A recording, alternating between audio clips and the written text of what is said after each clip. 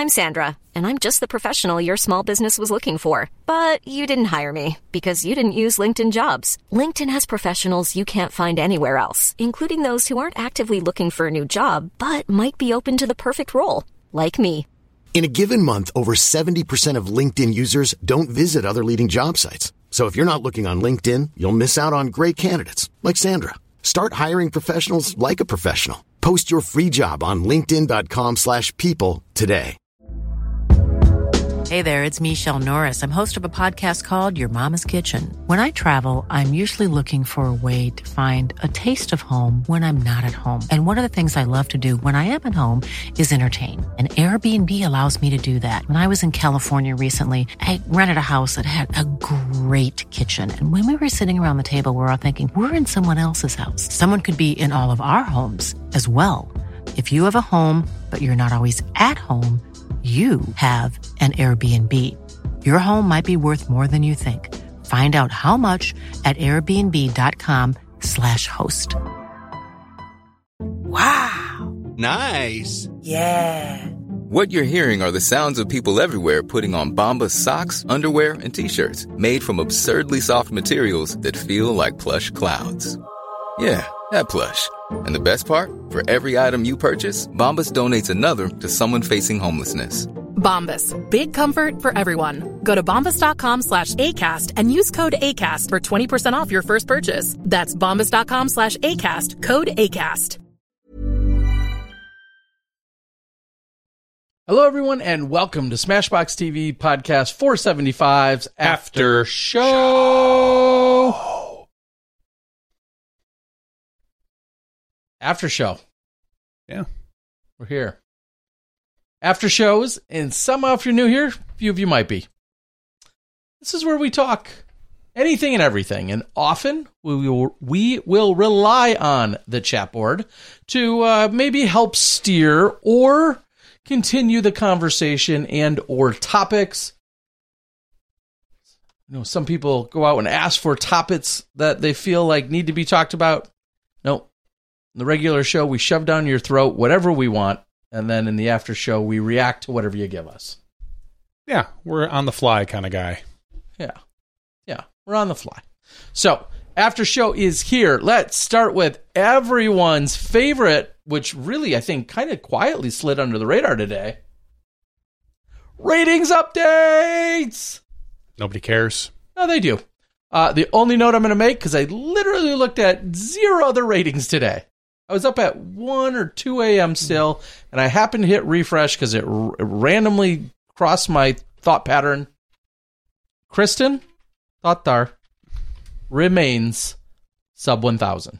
Where at sub 1,000? She went down, actually, didn't she? 2 points. Sub 1,000. This is of no disrespect in any way. This is simply a time and date stamp for you. Obviously, the entire conversation Stop rubbing it in. Was all about her getting to 1,000. I still think she will get there. Probably. But she's not getting there in today's update. She is officially... She's not getting there this year. At 998. Unless she... Well, no, Pro Tour probably doesn't. That's a good question. I wonder... It should not. Why not? Mainly because you're given 5 strokes if you're good. Could you not? Good rounds 3 and 4 count? Yeah. Maybe. Rounds 1 and 2 absolutely should not. Couldn't you submit the PDJ score without those? No. That'd be stupid. Because you play differently if you've got a 5-stroke lead. I know. And you get agree. down to hole, whatever, a hole 10, and from that point forward, you cruise. You've already gotten a 5-stroke lead. Yeah. And all you have to do is, be in the top X amount for the next day. No. Now, if rounds 3 and 4 somehow counted, great. After the scores Flip are reset. a coin, do I care? Whatever. But rounds 1 and 2 absolutely should not. And they're not going to quickly gloss over that. This weekend is going to be a unique format. And I don't have it in front of me, but the long and short of it is the worst shot triples. The higher you finished during the Pro Tour, generally speaking, the better, more advantage you're going to have coming into what we're deeming as the semifinals. In the semifinals, and I have it right in front of me on the FPO side, the semifinals, Kristen, who won the tour, is 5 under par. which kind of sounds funny, right? It's a good she start. hasn't even started playing. It's a solid start. She even shows it on UDIS this very minute. I know. She is 5 under par. Missy Gannon is 4 under par. Owen Scoggins, Holland Hanley are both 3 under par. And I'm already there, so I'm going to read the rest. Ella Hansen, Kat Murch, Haley King, Katrina Allen are all 2 under par. And then the next card, Sarah Hokum, Macy Valadiaz, Jessica Weiss, and Allie Smith are all 1 under par. Those are your top 12 women in the Pro Tour standings that are at the event. The rest of the women, the other 9 women, are all even. And I know this sounds really weird to wrap your head around, so it's good we have an extra night here on a Tuesday to even discuss it quickly. But that's where they're starting. So what they'll do is those are the scores they're at this very minute. They're going to play 1 round on Thursday at Nevin with those starting scores. Then they will carry over whatever score they have. So if Kristen's at 5 under, she shoots another 5 under. She's at 10 under. She carries that into Friday's round. Everyone carries every score from Thursday into Friday. And then at the end of Friday, there's a cut. There's a cut to the finals. And then everyone else starts at 0. Everyone starts at 0. I don't like that. I hear you. Everyone starts at 0. And they play Saturday and Sunday. I would like. Oh, God. Yes, what would you like? Additional strokes on Saturday and Sunday. So Tatar would, not 5, maybe make it like 2 or 3, maybe 2 strokes. Make it only get like the top 3 people. Maybe it was 3, 2, 1. Just because I get resetting it, but ultimately, I feel like one of the complaints with the old setup was not only did people not get to see players all 4 days, which I think is a silly argument and whatever, but that we maybe got a little bit of flukiness with some of the winners. Nathan Queen winning. Just, it felt, and no disrespect to Nathan, because he put on, he crushed, he cruised through those rounds. But I think people wanted a more traditional style. But I feel like what's going to happen when,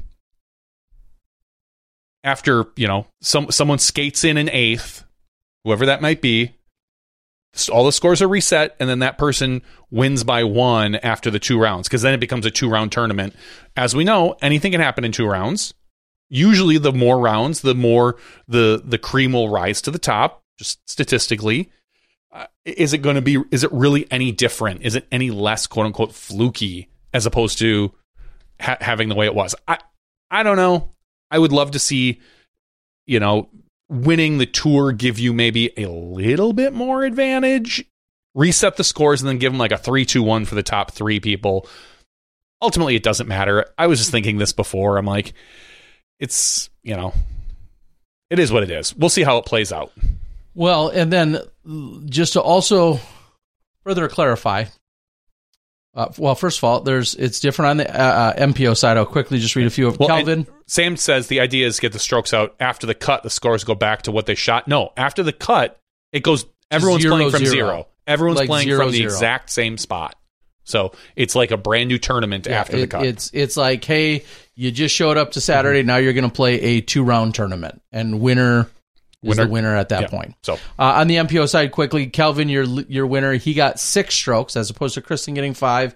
I think that's just kind of the overall because of field sizes. Yep. Isaac Robinson has 5. Gannon Burr and Ricky Wysocki round out that top card, both starting at 4 under. McMahon, Oram, Lazat, Klein all have 3 strokes or at 3 under. Barella, Radalin, Proctor, and Ezra Robinson are all at 2 under, along with Alden Harris, Goose, Chris Dickerson, Ezra Aderhold. And then Kevin Jones, Adam Hammis, Bradley Williams, James Conrad, Ben Calloway, Corey Ellis, Joel Freeman, and Chris Clemens all have 1 stroke. They're all 1 under. Everyone else is even.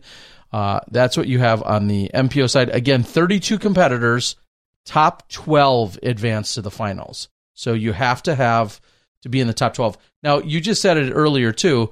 You'd love to see, the higher finishers have a little more of an advantage. Always keep in mind, ties are simply by tour points. Correct. So there could be a 9-way tie for that 12th spot. Whoever had the most tour points gets that. There's no extra holes or playoff of any kind at that point. Whoever has the came in as the higher, better seed just automatically continues in a tiebreaker scenario. So actually, Sam on the board said that that's not what he thought, but that was his idea. Let's just say, after those 2 rounds, make the cut and then take the strokes away and let them play. So it actually forces you. So Kristen Tatar can't just, with 6 or 7 or 8 holes to go, if she has a 6-stroke lead, she's making sure she can't just cruise in. She's going to want to continue to push in order to maintain those strokes. I could see something like that. I would not be opposed to that. It would force players to continue to try and play well, as opposed to just thinking, well, I'm pretty much in. I don't have to really. All I have to do is maintain here. Yeah, because I've got 6 strokes over 8th place with 5 to go. Now I can just cruise. And we also hear from plenty of players who talk about changing up a strategy of, just trying to protect holes or protect strokes. Sometimes how quickly that can backfire. And we're talking about a course like Nevin, where strokes can be, so to speak, thrown all over the place. Of course, a different style of course, I think it's easier to play safe, or otherwise it may not be the case at a place like Nevin. So anyway, that's the format. I just wanted to share that. It will be confusing, I'm sure, to some degree. Although I do feel of all the formats we've had in the last few years, this is the easiest. This is the most straightforward one we have had. Might not be my favorite, but it's the easiest one to understand. It is the most straightforward. And also to clarify, as I listed off all of the women a moment ago, of the 20 that will all start on Thursday, and they'll all play Thursday and Friday, it's the top 8 on the FPO side. So top 8 on FPO, top 12 on MPO. Okay? Man, I hope those rounds go fast. They should. They should. We're not going to have a lot of other, obviously cards on the course. You would like to think that things should move along pretty swiftly. T-swiftly, that is. Oh, I missed her at the game last night. Or not last night, Sunday. She wasn't. I don't think she was at the game. No, on Sunday she wasn't. No. I missed her. For those wondering, she missed me too, by the way. Yeah, certainly did. The course is a little different from the previous year. Some of the holes are renumbered. There are actually different holes this year. I know the crew's been putting in a ton of work out there. Some of it couldn't even be started until Monday, is my understanding. So the course is going to be different than what you recall from last year. I've got a whole document, but that'll get broken down as we lead into the first round. And you can go to UDisc and look at this the scores and click on the maps to see what is going on if you're really that into it or interested. I'm directing the show, and I'm not even that interested in it. They're going to play. Whatever hole you put in front of them, they're going to play it. Yeah. How it works. Show me where to go and what I need to do. Where's hole 1 and what's the course record, right? Exactly, right. Now, one of the... and again, you guys have been following all year, but... I don't want to say does it feel weird, but just think about how much... and it is what it is because of timing and their own volition. But think about how much we've seen and, so to speak, heard from Evelina and Henna over the last few weeks. How well they've been playing and been in the running for wins, not just not just there, but in the running for wins. Whether you think of Evelina at MVP, and then you think of what we saw from both of them at the United States Women's, then you saw them both having solid finishes here at Throw Pink. Unfortunately for them, too little, too late at this part in the season. But to know that today or yesterday, they both got on a plane and headed back to Finland, and I wish them the best in their travels in their off season, because of course they don't want to be finished now, but they're still finished. They're still finished. Hey-oh. They don't want their season to come to an end yet. However, it has for their play here. But just to me, the fact that we've seen so much of them, and now they're already on their way back because they didn't make it into this weekend. So Reading off the board, Carney says, why can it not be this order? European Championships, then US DGC, then Tour Championship, and words last. Worlds last. The order of it is all kind of dumb.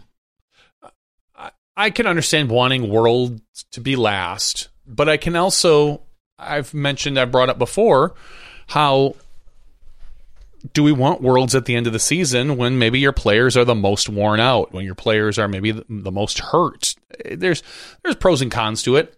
I get what you're saying. Like, you feel like Worlds should be the culmination of the season. It should be the big event to finish everything off, which for many years it was. Like, even if it was in July or August, that there wasn't much after that. Sometimes there were a few national tours, but those did not come close to the excitement of a World Championships.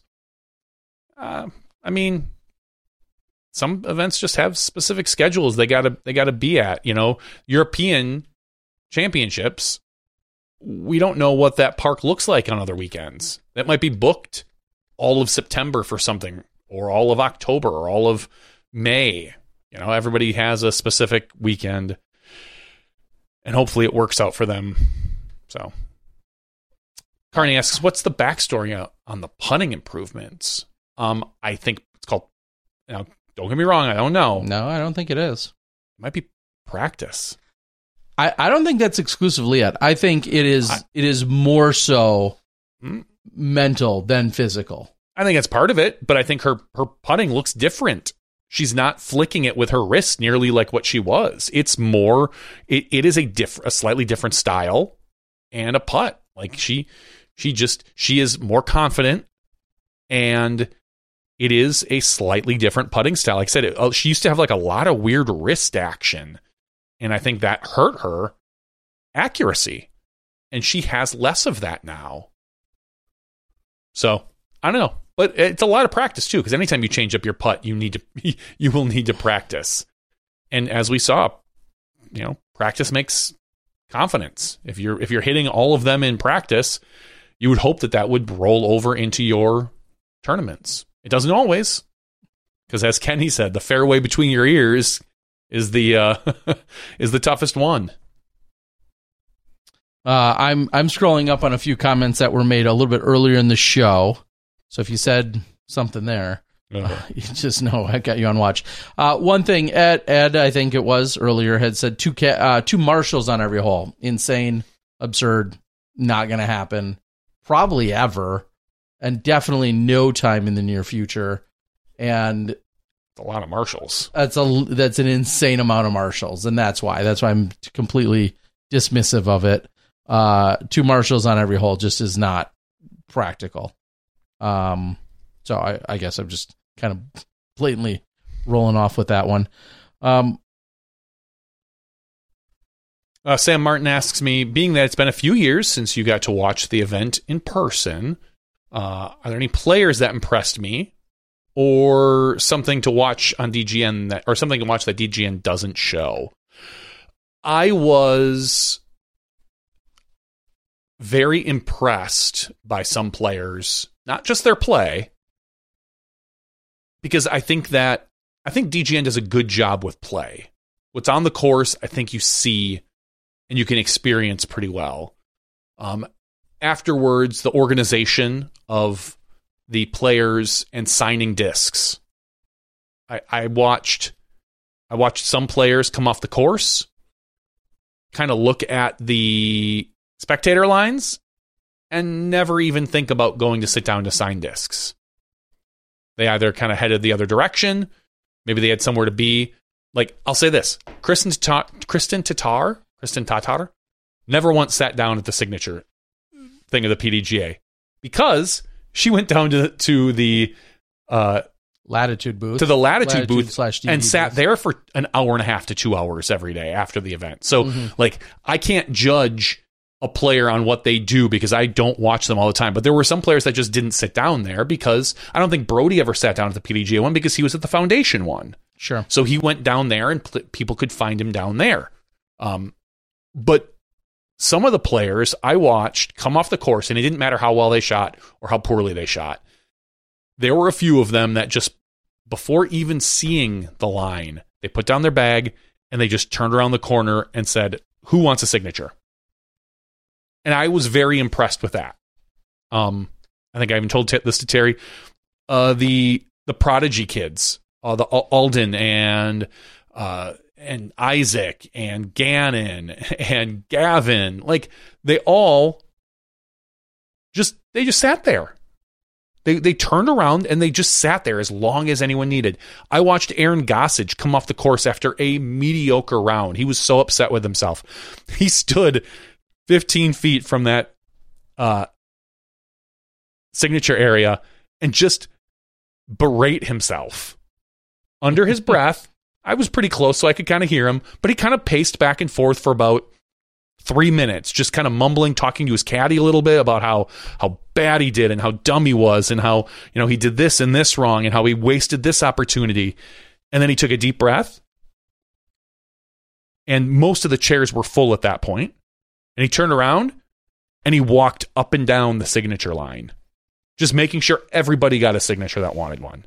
I was super impressed with that because you could see how upset he was after his round, but he was able to internalize it, get it out, whatever he needed to do. He wasn't obnoxious about it. He was very calm. Mm-hmm. You could see that he was just trying to get it out of himself. And then he went on and with a smile on his face, signed every single disc that was out there. I saw players that went out of their way to visit kids.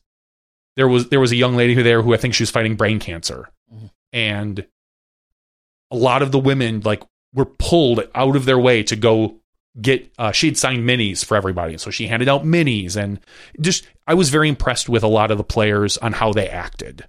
It was very cool. So that's what impressed me the most. Obviously with USDGC, it's different than every other event because it's the biggest. They put in so much effort. So the vendor village was really cool. Exclusive drops, huge. Innova had a huge area for buying product. Other places had your normal tents that you could buy and sell stuff. Players just walking around and chatting and things like that. All of which was cool.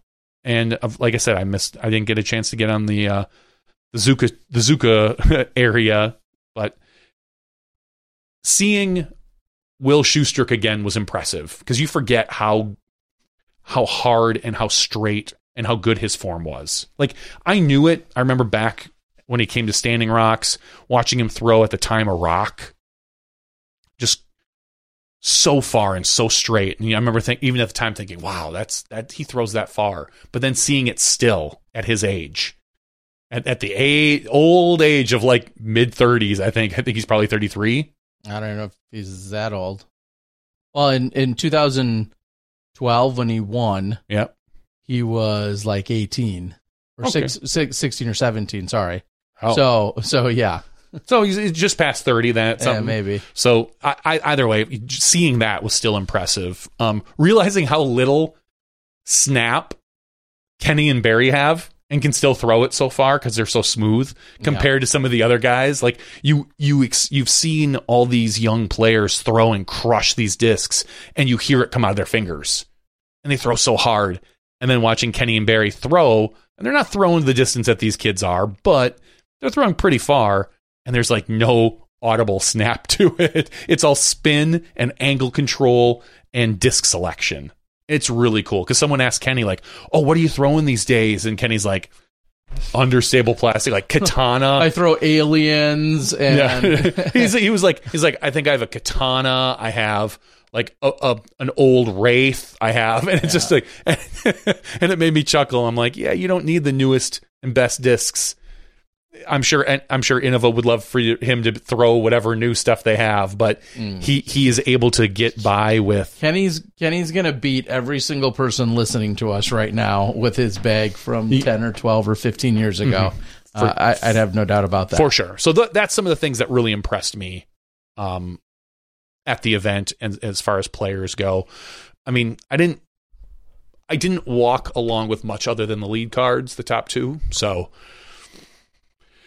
And those guys you see all the time on broadcasts. So what they did didn't really shock me or impress me, so to speak. Not that, like anything more above and beyond that what I already am.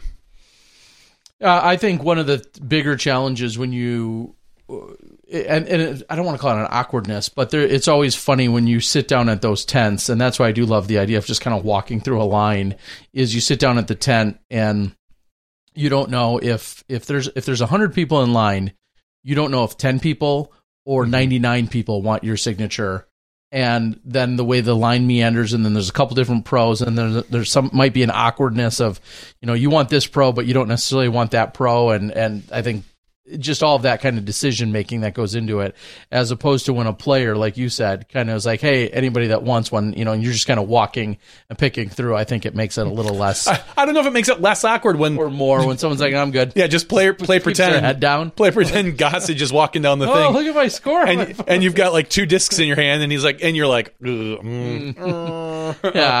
No, I ain't got anything. He puts them behind his back. And everybody needs, autographs for different reasons. And sometimes you have the disc that matches the player and you only want it on that one, or you have your favorite player, or you're getting a disc signed for someone else. There's all those different, factors that go into it. I think the worst thing anyone can do is ever get offended whatsoever when somebody may or may not want it on theirs, because there's so much reasoning that goes on behind some of the.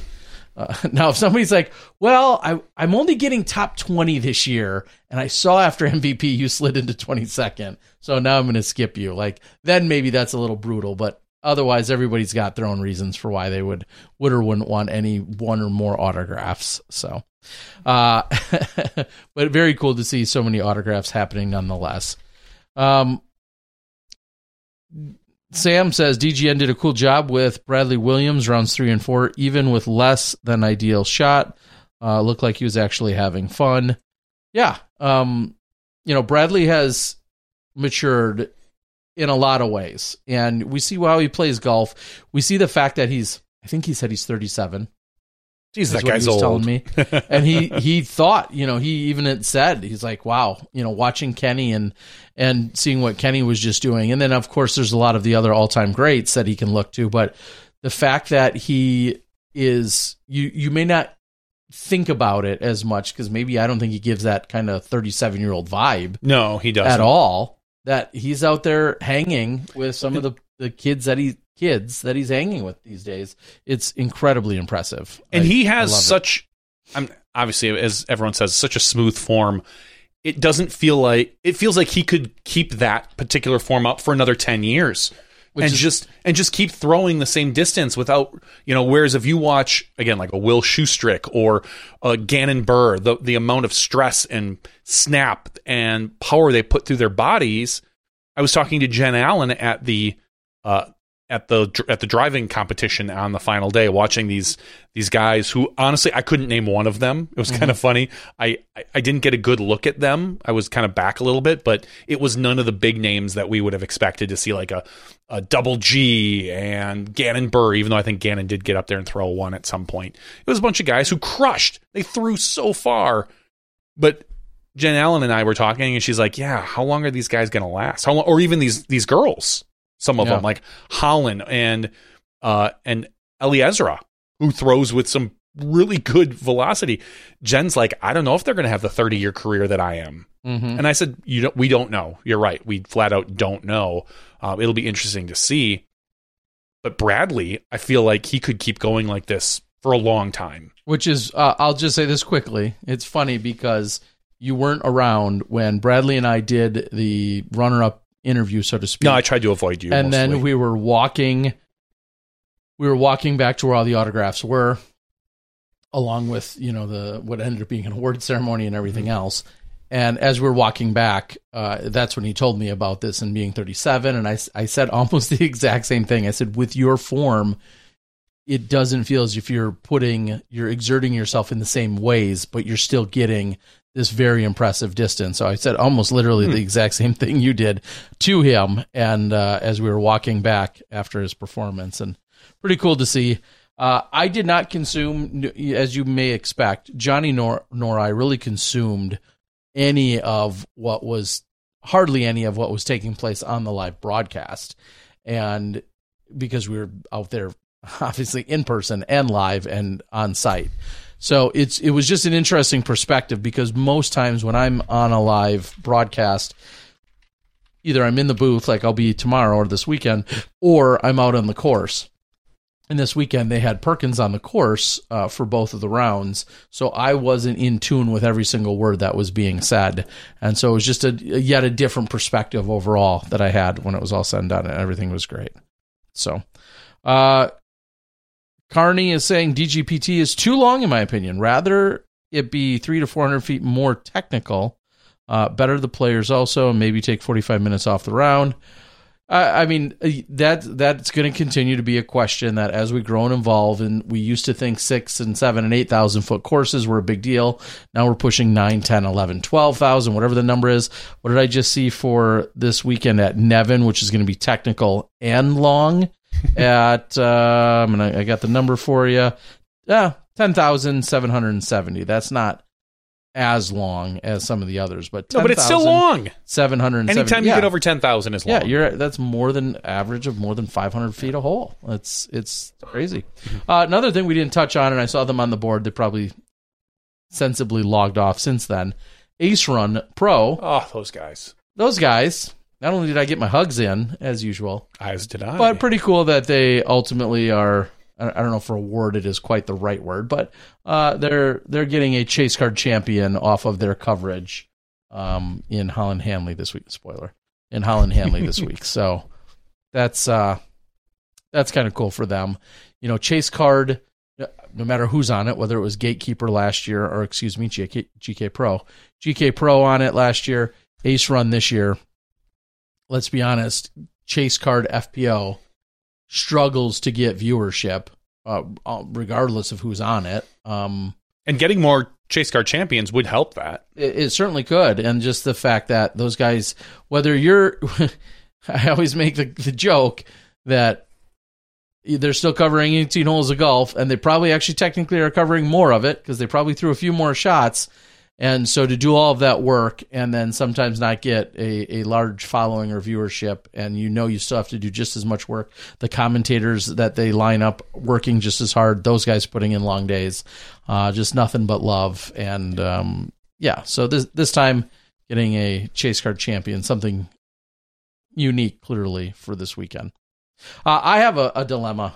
Oh, Terry, that sidetracked me for just a second. Tell me your dilemma. I'll answer it. Part of my flight in getting to Bend tomorrow, or Redmond technically, and then getting into Bend, part of my leg, my united leg. Your left leg or your right leg? My united leg, my legs. I have the option upon check-in. I'm a silver member. I have the option or you're old to keep an aisle seat that I currently have back in 28C. I'll dox myself. 28C, I think is it. Or because I'm a silver member and we're within the check-in time frame of 24 hours, I can go to what they call like a premier seat. Not first class, just a premier seat, which moves you up closer. Does it give you more room? It gives you, well, one of the options is in fact an exit row. Ooh, that's more room. Gives you more room, but you don't get to recline. Although it's going to be a 7:00 flight, so I'm not going to be that tired. There's no recline. Do you usually recline? I do. I do. Yeah, always. I don't. I think it's fucking rude. Well, that's silly. I hate people who recline. Yeah, well, that's fine because then if it's almost always into my knees. Well, I think it's effing rude that you're that tall. I mean, no, because if people recline, honestly, I swear to God, I will keep kneeing their seat. Yeah, and I will keep bumping which is it obviously rude. on purpose. Like, if the airlines don't want people to mean. recline, then they shouldn't have the seats allow it. Well, right? Wouldn't that make sense? How come I can't put my feet up on your seat? Literally put my feet up over your seat. Otherwise, they should make the seats taller, Terry. I'm sure. I'm guessing an airline stewardess would stop you from doing that. I'm guessing they would, but make the seats taller so I can't put my feet up on your head. I don't think that's the same. I will constantly move around and bump that chair. Because that's fine. Until someone either turns around and be like, "Oh, I'm sorry, I didn't realize you were so tall." And it's funny because I think I'd love the internet to suggest what's more rude, rightfully reclining or intentionally kicking someone's seat? You're telling me that rightfully reclining is more rude. No, I didn't say that. Okay. Let's be clear on that. Anyway, and I kick the seat and bump it with my knees. My question is, here's the only dilemma to this, because normally I'd instantly move up into one of these better seats because I think they also give you a few more points. Oh, that's cool. Which is kind of silly. Like, I reserved a seat in whatever section. If you end up flying in a different section, they give you more points, but it doesn't cost me anything to move to that section. Here's the only conversation, though. Here's the only challenge. Do I give up the aisle seat to go to a middle seat that might have more room? Yeah, yes, 100%. Why do you care about the aisle seat? Because the aisle seat means there's only one person next to me, and then I have an aisle. Okay. If I go to a middle seat... What good is the aisle, though, other than having one person next to you? Only having one person next to you. Okay. That doesn't matter. Or do I go to a middle seat and potentially make two people less excited to sit on both sides of me? Yeah.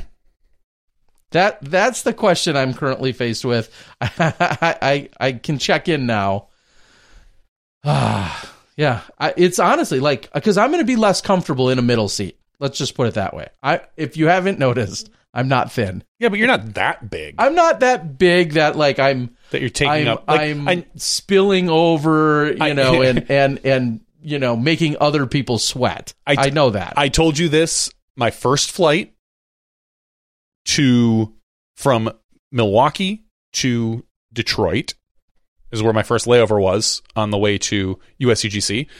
I got a seat that was a twofer. I was in an exit row, so I'd have more space, because that's what I always shoot for, because I don't want to bump people. Like, I do, again, if they recline they're into my knees. You have to be cognizant of people around you. You can't just do whatever you want because you're allowed. Otherwise, I should be able to stick my feet out in the aisle as far as I want. Oh, sorry, people are walking. Well, there. you can until they'll tell you to move them because they can't be there for safety reasons. Great. That's again like that. That's a protocol. Yeah. It's like the people who just take off their shoes and stuff. That stuff's gross. But anyway, so I always try to shoot for seats that have more space. There was a gentleman next to me who...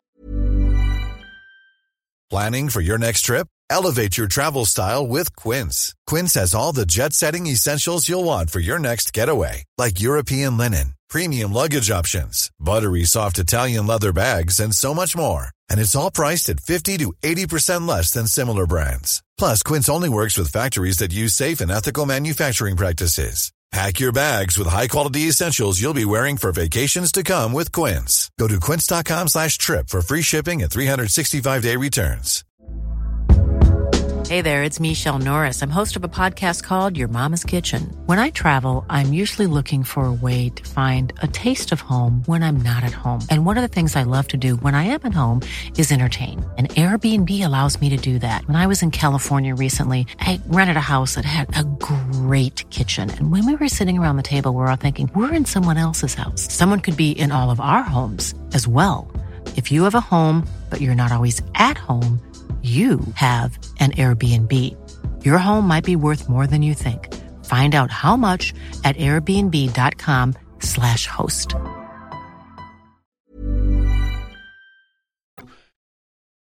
At least 400 pounds, at least. And so there's two of us, and he clearly picked the exit row because probably his size.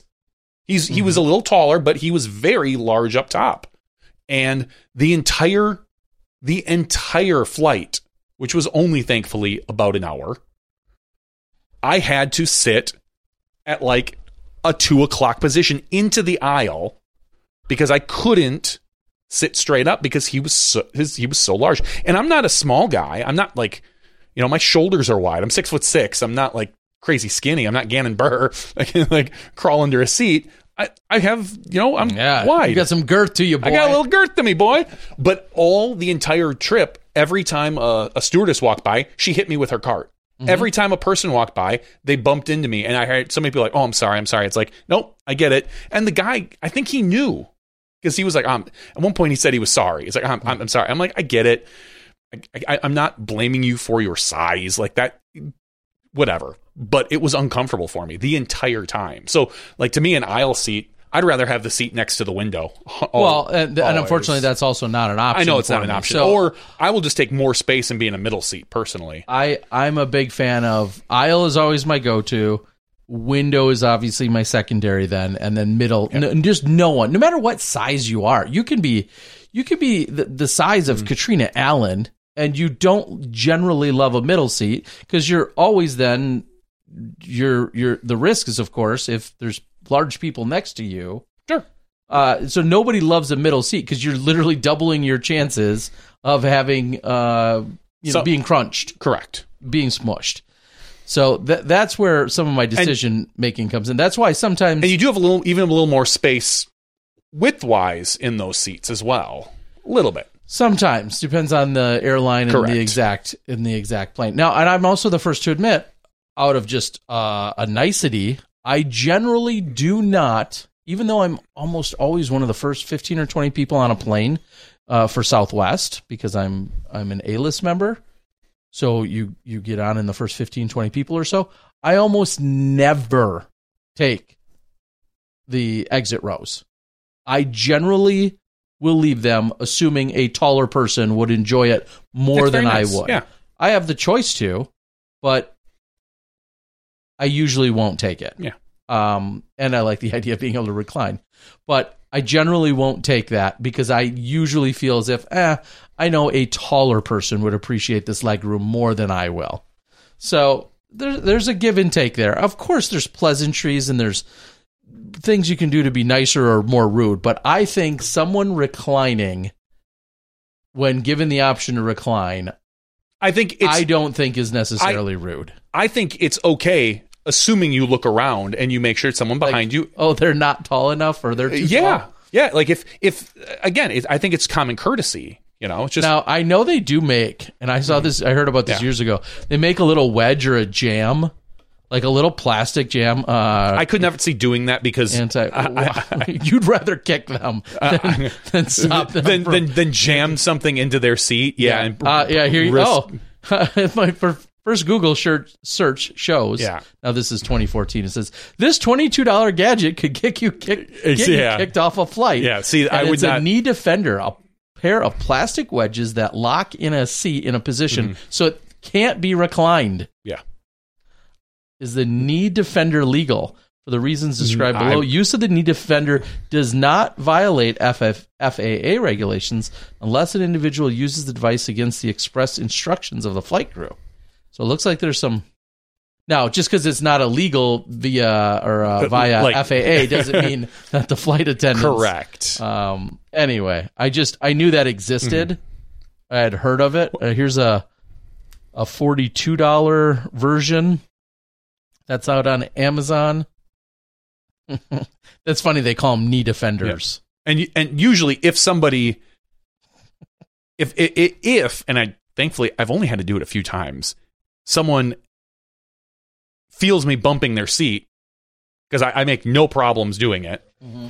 Like I don't purposefully go and like hit it. If I can find a comfy way to sit, I will. But usually, and so if I have no one next to me, which is really nice, then I don't worry about it because I can kind of just turn my knees. But again, a lot of times if you're in the middle seat or a side seat, and you've either the plane wall there or somebody else, you're stuck.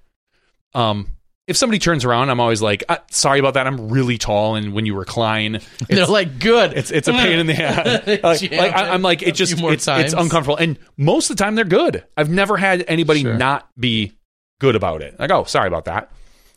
So, but the other move that I always do now is, with Delta, I usually fly Comfort Plus if it's an option. I booked so late that it was not an option. So this time I just got whatever seat was available. With my carry-on, as I walk into the plane, I put it in the first available spot that's open. Whether it's Comfort Plus, whether it's if I'm in seat 40 or whatever, and this is in seat 15, I just walk up and put it in. There's no point in going back to where I am. Almost the very first one, assuming it's not first class. They will mess with you. They'll stop you. They'll stop you from that. But if it's even Comfort Plus, they don't usually stop you. And normally the Comfort Plus board's before you. So I tend to kind of scan and see, well, are they already full? Like, are the people already sitting there? Because if they're already sitting there, there's probably no more bags that are going up there. So then I put my bag right up in there. This way, when I get off, when the plane lands and I need to walk, I get up, I walk. As I walk through, I grab my thing as I'm walking and head right out the door. I can understand that move. I think protocol-wise, I don't think that's really... I don't know if anyone would argue with that. Yeah, nothing against that. If they would have a problem with that, it does make sense to grab it. The only thing that can suck about that, for instance, would be someone who does, let's say, have a Comfort Plus, but we'll just say wasn't right there at walking in, or somehow is back further in the line. Sure. By the time they get to their seat or they're boarded, then the one that's logically above them is no longer available, and then somehow they have to put it back farther or check from where they are. Or they have to check it. Well, yeah, I mean, that could suck.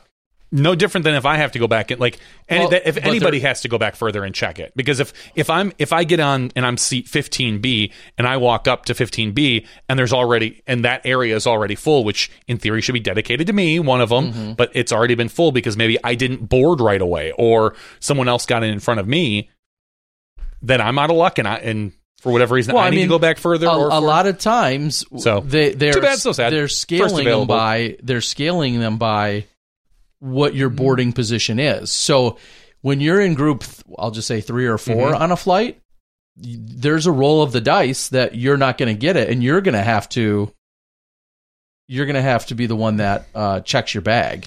Like, that's by design. Well, then the Comfort Plus person should have got in sooner. That would be exactly. On my final when I got to Charlotte and had to go from Charlotte to Atlanta to Milwaukee, they flat out said, they're like, listen, if you're in the last 2 boarding zones, we don't have room. We are probably going to force you to check your bag. So if you choose to check it now, you can board on main 1. So I walked up right away. I said, all right, I'll check my bag because I think I was in check-in main 2.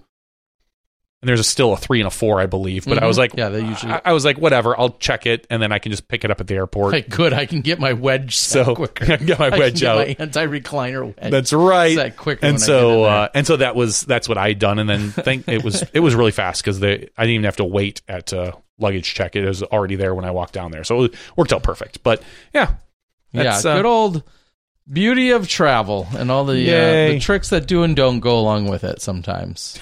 Scott Martin says, Johnny's like the honey badger. I just don't care. I'm gonna do whatever I want. Damn. I'm a badass, Terry. Yes. Clearly. Just a badass. Gotta defend those knees, yeah. Something like that. Anything else? I was going to say anything else off of the socials or otherwise that was noteworthy. I mean, obviously, all the attention this weekend focused so much on these 2 incredible events. What I don't think we're going to see the end of the conversation, and I don't need to carry it on anymore. It's just the fact of, the whole 18 drama and call on it. That's going to continue. It eventually die. Hopefully people listen to some of the podcasts she's been on to realize the situation that happened, the way it happened. I think a lot of people postulated, speculated, of course, inserted their own, thought process. I think one of the more interesting, this is a tangent to it though, one of the more interesting responses that we've gotten out of it, regardless of play and team and this and that and all the other takes that are there, how much I hate artificial OB, and they shouldn't be there. First of all, I don't want to say it's on every course. Clearly, it's not. But that wouldn't have solved anything on 18. Well, if there was no OB string there, and she hit and then rolled into the water, but then she would have clearly hit somewhere in the ground, and they would have said she touched inbounds. She would have touched inbounds if there was no line to start for that particular incident. But let's say that everything is inbounds. She hits the tree up above and falls in the water. You could still be arguing. You could still arguing. Oh, I clearly crossed over the shore right here, and it fell and it hit this branch, and it kind of ricocheted in, and it doesn't change the situation overall. It might change this particular incident. Sure. But ultimately, you're still going to have the same questionable calls in the future. Yeah. But I get it. Like, some people don't like artificial OB, and I've come to realize that it's an important part. I was never a hater of it, but I just you need it at some point. And honestly, I prefer a defined line when it comes to water. I prefer the artificial OB line because it's definitive. It doesn't change throughout the day. It doesn't move up and down day after day. Like, one day, we got a ton of rain overnight, and now it's 3 inches higher or 1.5 inches higher. It is consistent. Yeah, and There's no rocks. Just one of 100 examples you could say of that is you think of hole 16 at the the Dynamic Disc Open, you owe $1 over at the Emporia Country Club. For many years, they didn't have a defined line, and then if there was a questionable call, everybody lost their mind and said, "Why isn't this defined?" Da, da, da, da. And then you put up a line there, and everyone says, "Why is the line there?" It should be. But anyway, the point is, there is a black and white, or in this case, just pure white line as Maybe to yellow. what defines the actual OB there. And I think that is a great scenario where that exactly needs to play out, like you're saying, because then well, is it on some rocks? Is it not? Is it, sticking out of the water? Is it not? Is this muddy area considered water? Exactly. Or ground? So, I mean, that would be my instant rebuttals when the people say, I hate artificial OB, there needs to be no artificial OB. There's a perfect case in point. Hole 16 at the Emporia Country Club. Do you want OB on the front of that island or not? Do you want a string there? Because otherwise, we're just going to have an argument every single year as to whether or not a disc is in bounds. Mm-hmm. It's going to happen. So there's no perfect solution, but that's one of the scenarios that definitely comes to mind, and one of the big conversations. And it's like, I think you're also missing the fact that the entire USDGC has for 25 years been predicated on artificial OB, and on ropes or rocks. They were like islands or hay bales. First event that pretty much that like strung out so much rope. Yeah, you may love or hate it, but just so you know, like the IDGC, the USDGC, essentially invented that at a high level, highly prestigious event. So if you want to remove all the rope, I'm just letting you know that. And again, if you want to, fine. Just letting you know that's what the entire USDGC has been built upon. Carney says, I don't mind playing artificial OB. It looks bad at home on coverage. Really bad if it is just a rope in the middle of the grass, the same length or color. I mean, I think one of the biggest changes that they did last year that I do really, really enjoy is the fact that those ropes are now, a lot of the ropes throughout the course are inlaid in the ground or cut into the ground. Yeah. And then you have the rocks as a defining or as a landmark. As a visual landmark. I mean, rewind. Look, 5 years ago, there was a rope that was run along the ground, thousands and thousands of feet of rope that runs along the ground. That was the official OB rope. And then they had another rope at about 18 inches up that runs above it that gives you kind of an actual visual. So there's 2 ropes on every single hole out there. Mm-hmm. And just last year, they really made that concerted effort and inlaid most of the ropes so a mower could go right over the top of them in most of the spots, and then, had the longer grass in some scenarios, and then also had the rocks. I think it's a much more natural look that is more easily repeatable as well. I agree. It looks consistent. Great. Artificial OB is fine if done in a way that is easily defined and easily seen from the tee pad. Seen from who? From how long? On what hole? Like, let's just play pretend and say hole 9, the new hole 9 at Maple Hill has OB somewhere that's up and over the bend. Well, it does technically. Like, that's not seen from a tee pad.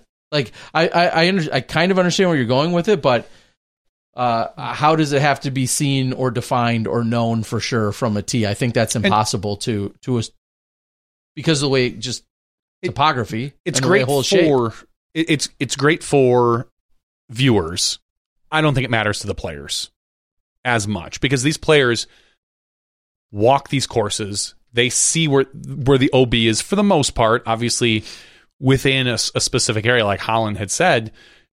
She thought where it hit on that dirt was in bounds. And, no matter how you look at it, if it was that close, if it was an inch or so off, then, she still knew about where the OB line was. And I bet you she definitely couldn't see it. Otherwise, she probably would have known. So, yeah. I don't know. Couple of quick shout outs I also wanted to give. Jay and Des celebrating 28 years. Mm-hmm. This during USDGC/Throw Pink. Congratulations to them. 28 years of marriage. Hundreds of kids that came through that they were doing work with. I talked with Jay on, I believe, Saturday. Yes. That's great. So congrats to them. And then also a couple others that I've hung out with that are always a good time at every event, anywhere in the country, wherever they might be. And then just all around great ambassadors for the sport. Brent and Nora got married this weekend. So congratulations. I wanted to shout them out. I got to play some golf with them a few months ago. But they got married this weekend. And one other thing that's a little more near and dear to my heart, and it's unfortunate it had to conflict this year, although it's in a transition year of going from some of our other TDs to some new TDs, but they still wanted to put on an event and make it happen. Rocky Mountain Women's Disc Golf Championship, sponsored by Dynamic Disc and Fly Green, that still went on this weekend. Of course, we had a lot of our biggest names in the sport were down at Throw Pink, but congratulations, Erica Weir, who I know has put effort and blood, sweat, and tears into the event and in the local scene, and Eddie and the rest of the crew, along with Kim Colvin, your TD, and Ben Fairley, and just all of these guys. And I don't know them all, but a lot of people have put a lot of work into continuing to see that move forward. So Rocky Mountain Women's Disc Golf Championship took place this weekend, and I look for that to grow and continue to thrive and probably get back to its insane attendance and overall love and support that it deserves. So I want to get those shout outs in there. Also reading off the board quickly, I don't think I could ever really go with Disc Blaster is a genius, especially when he himself is probably the one writing it. So, no. Carney asks, I'll recap quickly. We had a Smashbox exclusive in the regular show. One Baby Macbeth arrived in 10/10, as in today. 7 pounds, 10 ounces at 8:31 a.m. this morning. That's such a little baby. 7 pounds, 10 ounces. Yeah, not big, no, not it's little. It's an average size baby, probably. Pablo Genesis Macbeth. Pablo Genesis Macbeth. That's a Smashbox exclusive, and a few other close friends and family knew, but I was given permission to make that a Smashbox exclusive announcement tonight. So congrats to the Macbeth family. You know what Pablo Jr. is not going to get? A disc from tonight's Patreon giveaway? I mean, we could make him eligible. I don't think so. No. He's not a Patreon supporter yet. Nope. He will be, though. He ain't winning. He will be, though. I guarantee you. His first allowances are going to come to Smashbox TV. If you want to be like Pablo Jr., you can get on patreon.com/SmashboxTV. Want to be like or not want to be like? Well, you want to get a step ahead of him. You want to get a step ahead of him. I mean, we got giveaways, folks. We have giveaways. For as little as $1 a month, you can be eligible for our weekly giveaway. We usually give away a disc or some fun little trinket or something. Maybe sometimes it's a piece of clothing, but mostly it's a disc. We almost always give away a disc. So tonight we have 133 people eligible for our giveaway. Terry Miller, how should we give it away? We already know how we're going to give it away. What number should we draw to give away this? I sorted it by email address tonight. I would say the only logical way is 25. I mean, 25th anniversary. No. Okay. How about this? It was Holland's first Throw Pink victory and Kyle Klein's first USDGC victory. We'll add those up for 2. Second person. I knew you were going to do that.